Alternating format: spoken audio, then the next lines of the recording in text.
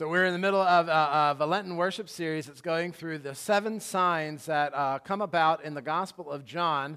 Signs as in like these actions or statements, that things that Jesus does or says to try to basically put his glory on display so that people know that he is the real deal, that he is the real deal Messiah, the one and only true Son who has come from the Father. And so Gospel of John records 7 of these. At the end of the Gospel, he says there's many more. There's so many more that Jesus has done during his life here. I'm only putting this many in for you all to believe and have faith and have life, eternal life in his name. So we're going to look at those 7 as a way just for us to be reminded of the real Jesus Christ. I know in a lot of ways our world can be full of such noise. Our lives can be full of such doubts and troubles and chaos that sometimes, even though we don't intentionally do it, sometimes we may forget.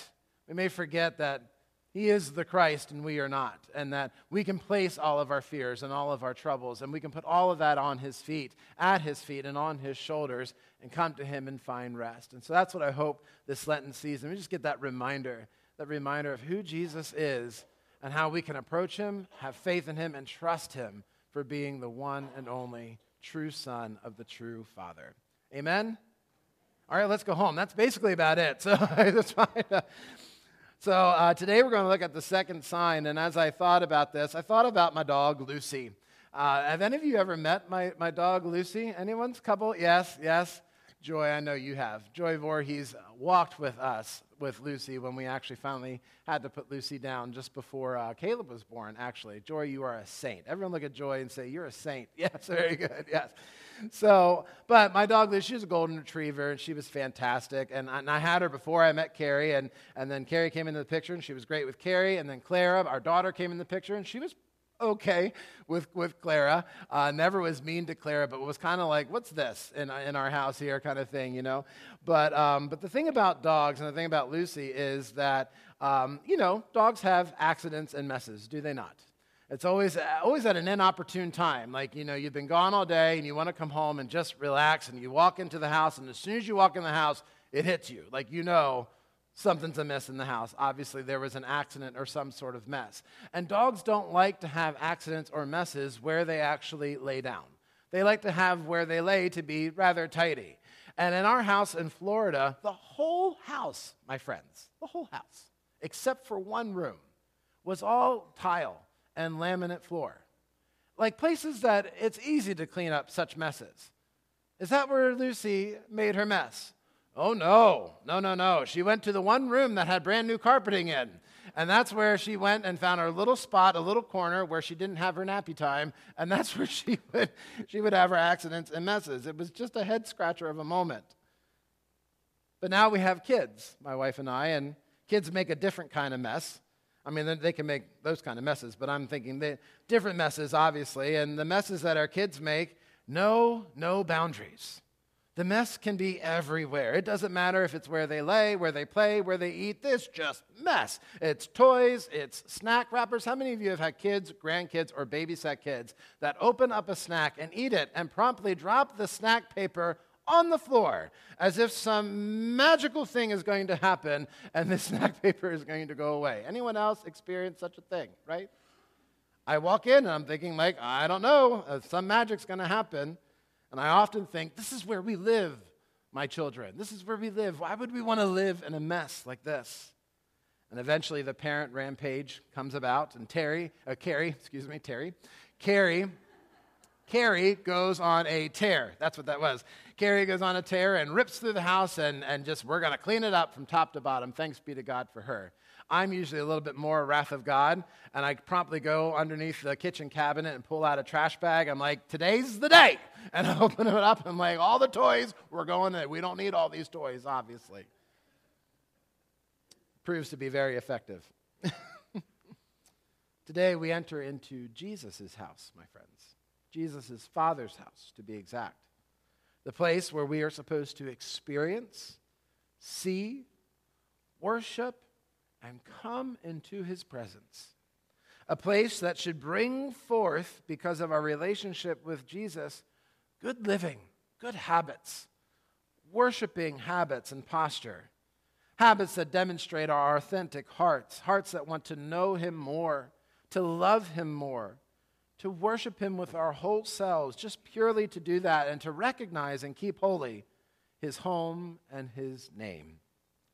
And yet throughout Scripture and up to even present day, our day today, it's one of the first places that we profane and mess up, making a mess of its intent and a message to the world, and we continue on as if the mess isn't here, that we don't realize maybe the mess that we have made of his home. Our sign today will point to this wonderful truth, the truth of Jesus' Father's house and what he as the Son thinks of it. And we'll see Jesus go on a righteous rampage, if you will, with a divine purpose and a profound impact for us all. And we'll receive a great promissory note of a sign that not only glorifies the Father and the Son, but invites us in as active, good residents in this home, in this big and wonderful house. There's an old Christian contemporary song called Big House, if you've ever heard of it. And it's the whole thing like, where you can go to a yard and play football and all sorts of, but the refrain is, come and go with me to my Father's house. Anyone have ever heard that song before? Yes, it's an oldie. If you haven't, YouTube it, My Father's House. That's what we're going to do today. Let's come and go with Jesus to our Father's house. Open up the books, your Bibles, to John chapter 2, verses 13 through 22. If you're new here, there's Bibles on the back of the pew that you can take out. That's page 1054 to 1055. You can open up your phones and pull it up there on your latest Bible app if you like that. Or you can just listen if you want. But we're going to read through this now sign. We're still in John chapter 2. Last week we were in the first part of John chapter 2, where we saw the first sign that John records, which was the making of water into wine. And in that, we really got the glory of the Lord, of Jesus, just magnified, that he is the new wine, and that the wine that is abundant, and that it will never run out, and it is a wine that communicates his grace. They were about to experience the shame of their wine running out, and he, in his grace-filled way, provides with them a party with the best wine ever, but it was a sign to say that the things of this world that we put our faith in that is not of Christ, they will run out. But through him and through his grace, we have life abundant. That's the first part of John chapter 2. And now we get a switch. We get another sign that comes in John chapter 2, and he ventures up to the temple during the Passover feast. So let's read John chapter 2, verses 13 through 22. My friends, hear now the word of the Lord. The Passover of the Jews was at hand, and Jesus went up to Jerusalem. In the temple he found those who were selling oxen and sheep and pigeons, and the money changers sitting there. Money changers meaning that the temple had its own currency, and so you had to exchange your regular currency to get temple currency in order to buy temple things. And that's where, if you go to any of the other Gospels that talk about the cleansing of the temple, which the other Gospels put it a little bit later in Jesus' ministry, John brings it up here to the front because he's really trying to highlight these two signs, both the wedding in Cana and here, as a twofold punch to understand who Jesus is. And so the money changers thing, if you go to the other Gospels, Jesus says, don't make my house a den of robbers. And the reason is that these money changers, they were not the greatest. They were doing shifty things.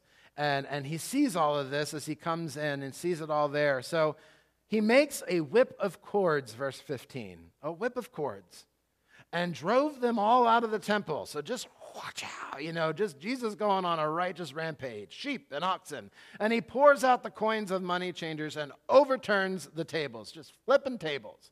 Jesus goes from 0 to 10 here. And he told those who sold the pigeons, take these things away. Do not make my Father's house a house of trade or business. His disciples remembered that it was written, zeal for your house will consume me.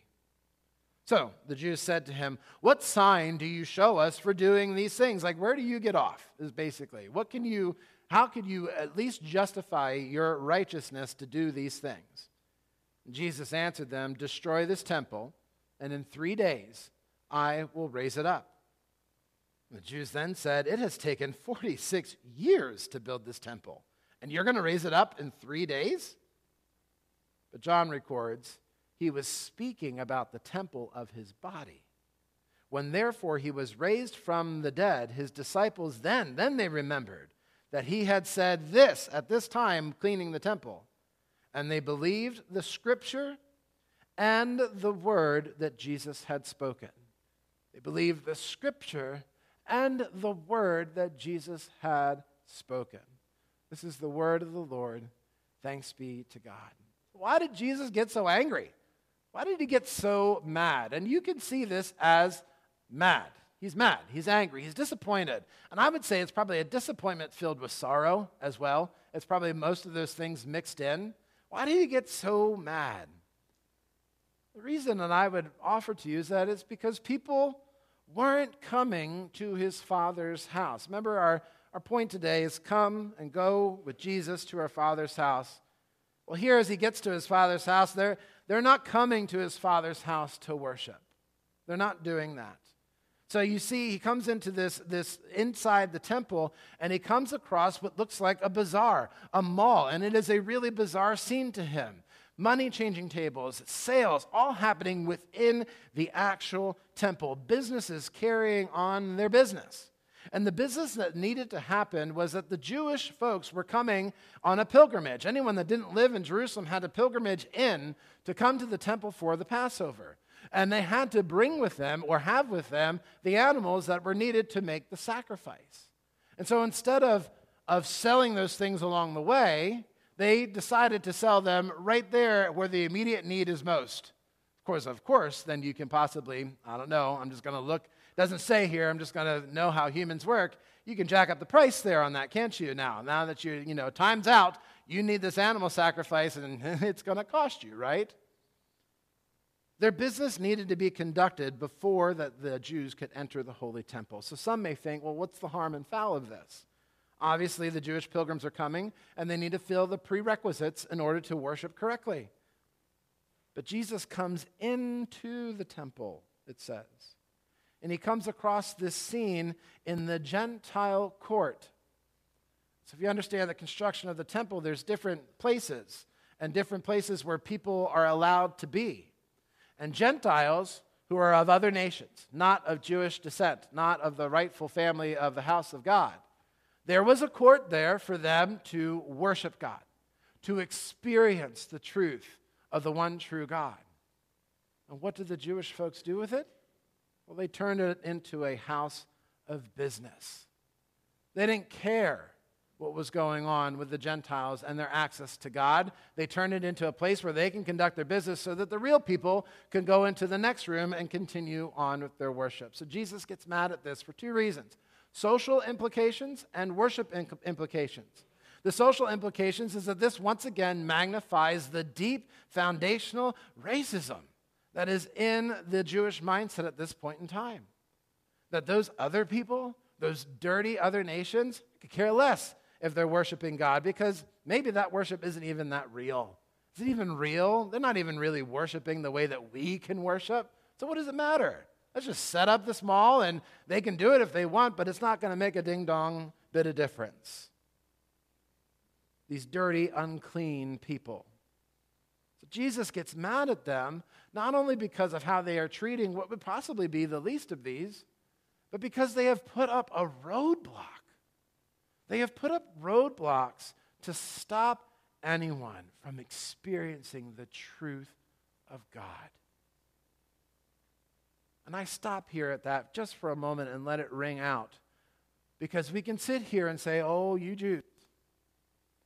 But my goodness, the church across the ages has been guilty of doing exactly that, of putting up roadblocks for people to experience the true worship of the Lord. Whatever those roadblocks may be, and there could be lots of them. There are a lot of people that have been hurt by church who say that they've come, they never felt welcomed, they were told they couldn't sit here because it's someone else's seat, or whatever it is. It happens. We're human. It happens. But we need to be mindful that we are not to put up roadblocks for anyone to experience the true truth of who Jesus is. So Jesus gets mad at that social implication, but then also gets mad at the worship implications that's happening here, because inside this temple, they are doing business in God's house rather than worship. This is supposed to be a house of worship, not a house of business. They're taking care of their own security. They're taking care of their own needs rather than entering his courts with thanksgiving and praise. It's a direct image of what we talked about in Advent about the Sabbath, of how important the Sabbath is. That Sabbath is a time of resting from labor, of resting from work, and entrusting everything to God that he would provide, just as he has shown time and time again. And now they're profaning that. They are in the business of making sure that they get their own, both the sellers who are selling all this and also the people who are buying it, because their focus is not on coming in with great thanksgiving. Their focus is I got to get this checklist right in order for me to actually be able to access and worship God. It reminds me of what Ezekiel was warning against a couple weeks ago, where I said that Ezekiel laid down in front of them and blocked off, like the image of Jerusalem, blocked off the access of God to them, because they were found guilty of profaning worship, of worshiping God and other gods in high places and mixing it all up, and doing this in the sight of God with a total disregard for the temple and right worship. So Ezekiel gives them a sign, and he lays down, and he cuts them totally off. He's like, God says, if you're not coming to me, I'm not coming to you. Well, now we have the real, true prophet who's giving a different sign. Jesus drives them all the way in dramatic fashion, and in some ways is demonstrating God's righteous wrath, because he is God. And profoundly and boldly proclaims, do not make my Father's, that's significant, my Father's house, a house of trade, signifying something true about his Father's house and his identity, that he would say, my Father. See, the significance of my Father is that it is a specifically unique Messiah characteristic. He is the one and only begotten Son. The Greek word for begotten or one and only is monogenes. Mono being one or first, genes of being born. He is the monogenes, the one and only begotten Son. He is not just some carpenter's son or some illegitimate child from a little Jewish girl. No, he is the one and only true Son of the true God. The only human on earth at this time that has the right and the authority to say, this is my Father's house. God's house, his Father's house, is very good. And the invitation for us to enter and to come is also very good. To experience that goodness, to live in that goodness with right worship, and to trust him to be the one and only Son. Oh, come to our Father's house, my friends. Do not turn it into something that it is not. Do not make a mess of it in which we just survive and live on like my kids, thinking something else or someone else will clean it up. So then what was the sign then that Jesus gave? If you read this, it's not as dramatic as water to wine, right? We see a sign, we're hoping for there to be some sparks, some things happening, right? Something dramatic. And the only thing that's dramatic here is he drove people out and he said some things. So what's the sign? What is it that is here? See, a lot of commentators don't count this as a sign because it didn't have all of those things. But what he did was actually, as I said, he's stepping into the real, true office of prophet. He is giving them a sign just like Ezekiel did, but his sign is a promissory note of what's to come.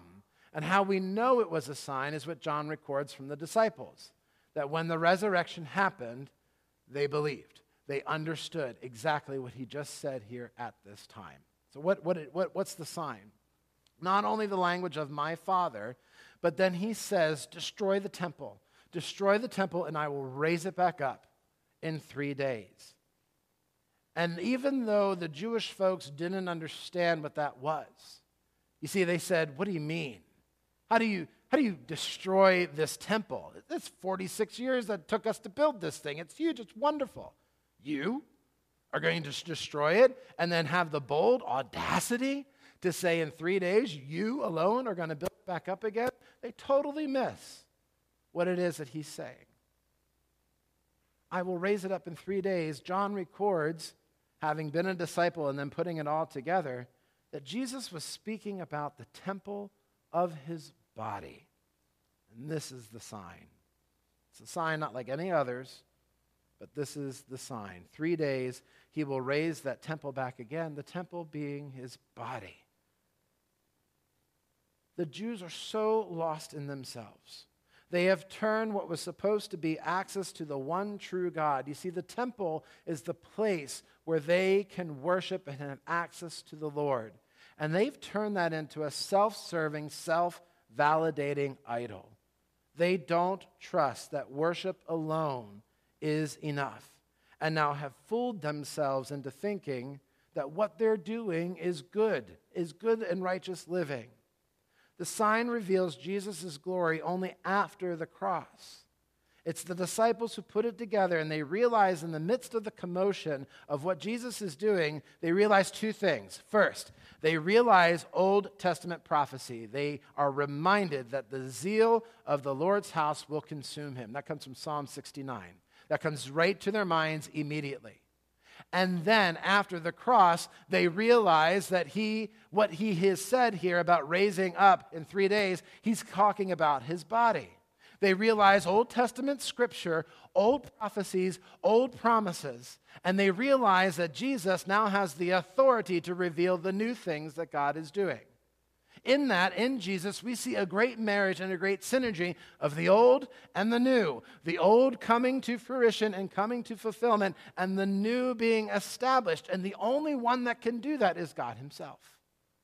It's the only one that can do that.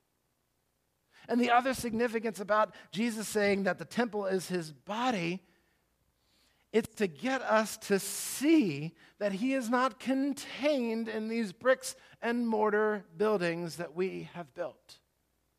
He's not contained in here at all. It's found, his person, it's found in him, the one and only Son. No more Gentile courts, Jewish courts, or a curtain that separates, but full access to the Father through the glorified Son. Come to me, and I will give you rest, Jesus says. How does the sign bring glory to him? Is that he is able to stand and fulfill the old and the new with great authority and say, you can come and have access to the Father through me. It's no longer a veiled mystery. It's no longer a distant God. It's no longer Ezekiel's sign of being completely cut off. No, now you have this Jesus who takes the cross and dies and raises his body back up. And so see his arms stretched out, not as a blocking, but as a bridge. Whereas Ezekiel blocked, Christ bridges. And he bridges us from our old sin-dead lives who make messes of everything to the house of the Lord that is found in him, where you can have full access and presence and experience the true worship of the Lord. It is a very, very good house, and he calls us into it. And so what are the implications for us, my friends, as we look at this? As we look at that simple just statement that is pointing to a future for them that we now know, what is the implications for us? What are we supposed to take from this? What is our self-reflection moment? Is our hope and our assurance, my friends, found in this building? Is our hope and our assurance found in the success of our programs and our ministries? Is our hope and our assurance and our access to the Father found in our worship styles? In the pastor? Oh, Lord, I hope not. Look, you all should have laughed at that because now not just agreed with me on that so quickly. Have we turned our place of worship, and not only just us, just the church in general, into a house of business, of transactional works versus transformational worship? Have we put up roadblocks and hindrances to others experiencing Christ and the good worship of the Lord? Do we expect outsiders to get right with our desires and traditions? Oh, meddling, in order to be welcomed here. Do we trust the real Christ? To not need us to do anything to enhance worship, but just to simply be worshiping the Lord, and let that be the thing that draws people in. You see, if the wedding in Cana was about God's grace found in Christ, this sign here is about the trust that we can have in the one and only true Son of the Lord, who has the authority to fulfill the Old Testament prophecies and promises and establish the new. Grace and trust found in him. Oh, come to him, my friends.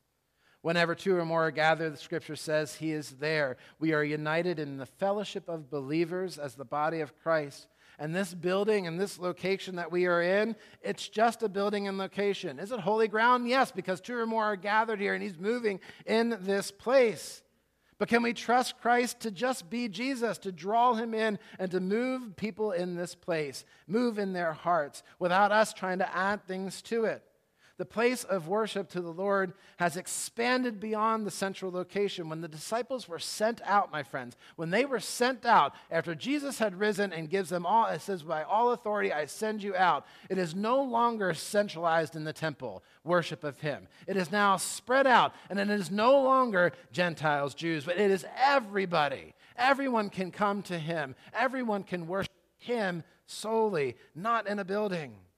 They didn't have organs, they didn't have pianos, they didn't have hymn books, and those are all wonderful things. Susan Rose is one of the best organists I have ever heard, and I'm not just saying that.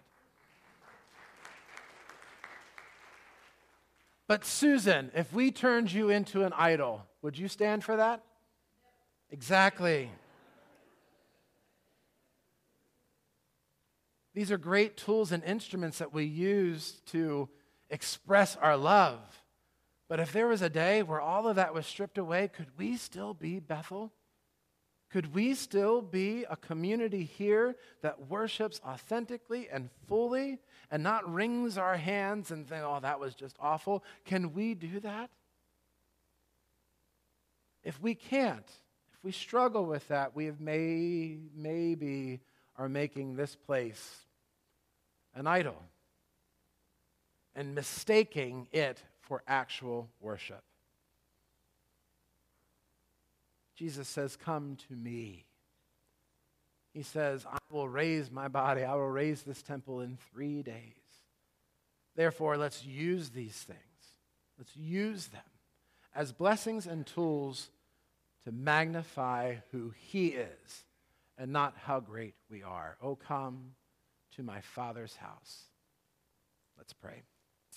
Lord Jesus, I thank you for your sign and your hard teachings and how that they can transcend over time. And maybe it's because although you are timeless, so is sin. Sin just spans the generations. And we often turn a blind eye to it and forget and think it won't happen to us, or that was them, that was then, this is now. Lord, humble us, humble our hearts to really and truly trust and worship you for who you are, to not try to dress it up, to not try to add things to it in order to make people come, but to just simply worship and to love others in the way that you have loved us. That is how people will know that we are your followers. That is how people will know to come. Remind us of this, O Lord. Let the power go out. Let the organ fall silent. Remind us of this, O Lord. For it's in Jesus' name we pray. Amen. Christ always on always living in me. Oh, my friends, we are promised through the Holy Spirit that he makes his residence in us. We are the body of Christ. Jesus is the head. You can go and carry the church wherever you go, being a fellowship of believers who loves and serves the Lord for his purposes so that he would be known. Go and do that. Share that with others. Love them in the way that he has loved you and see how it makes a difference. In the name of the Father, Son, Holy Spirit, all God's people said, amen. Have a wonderful day, everyone.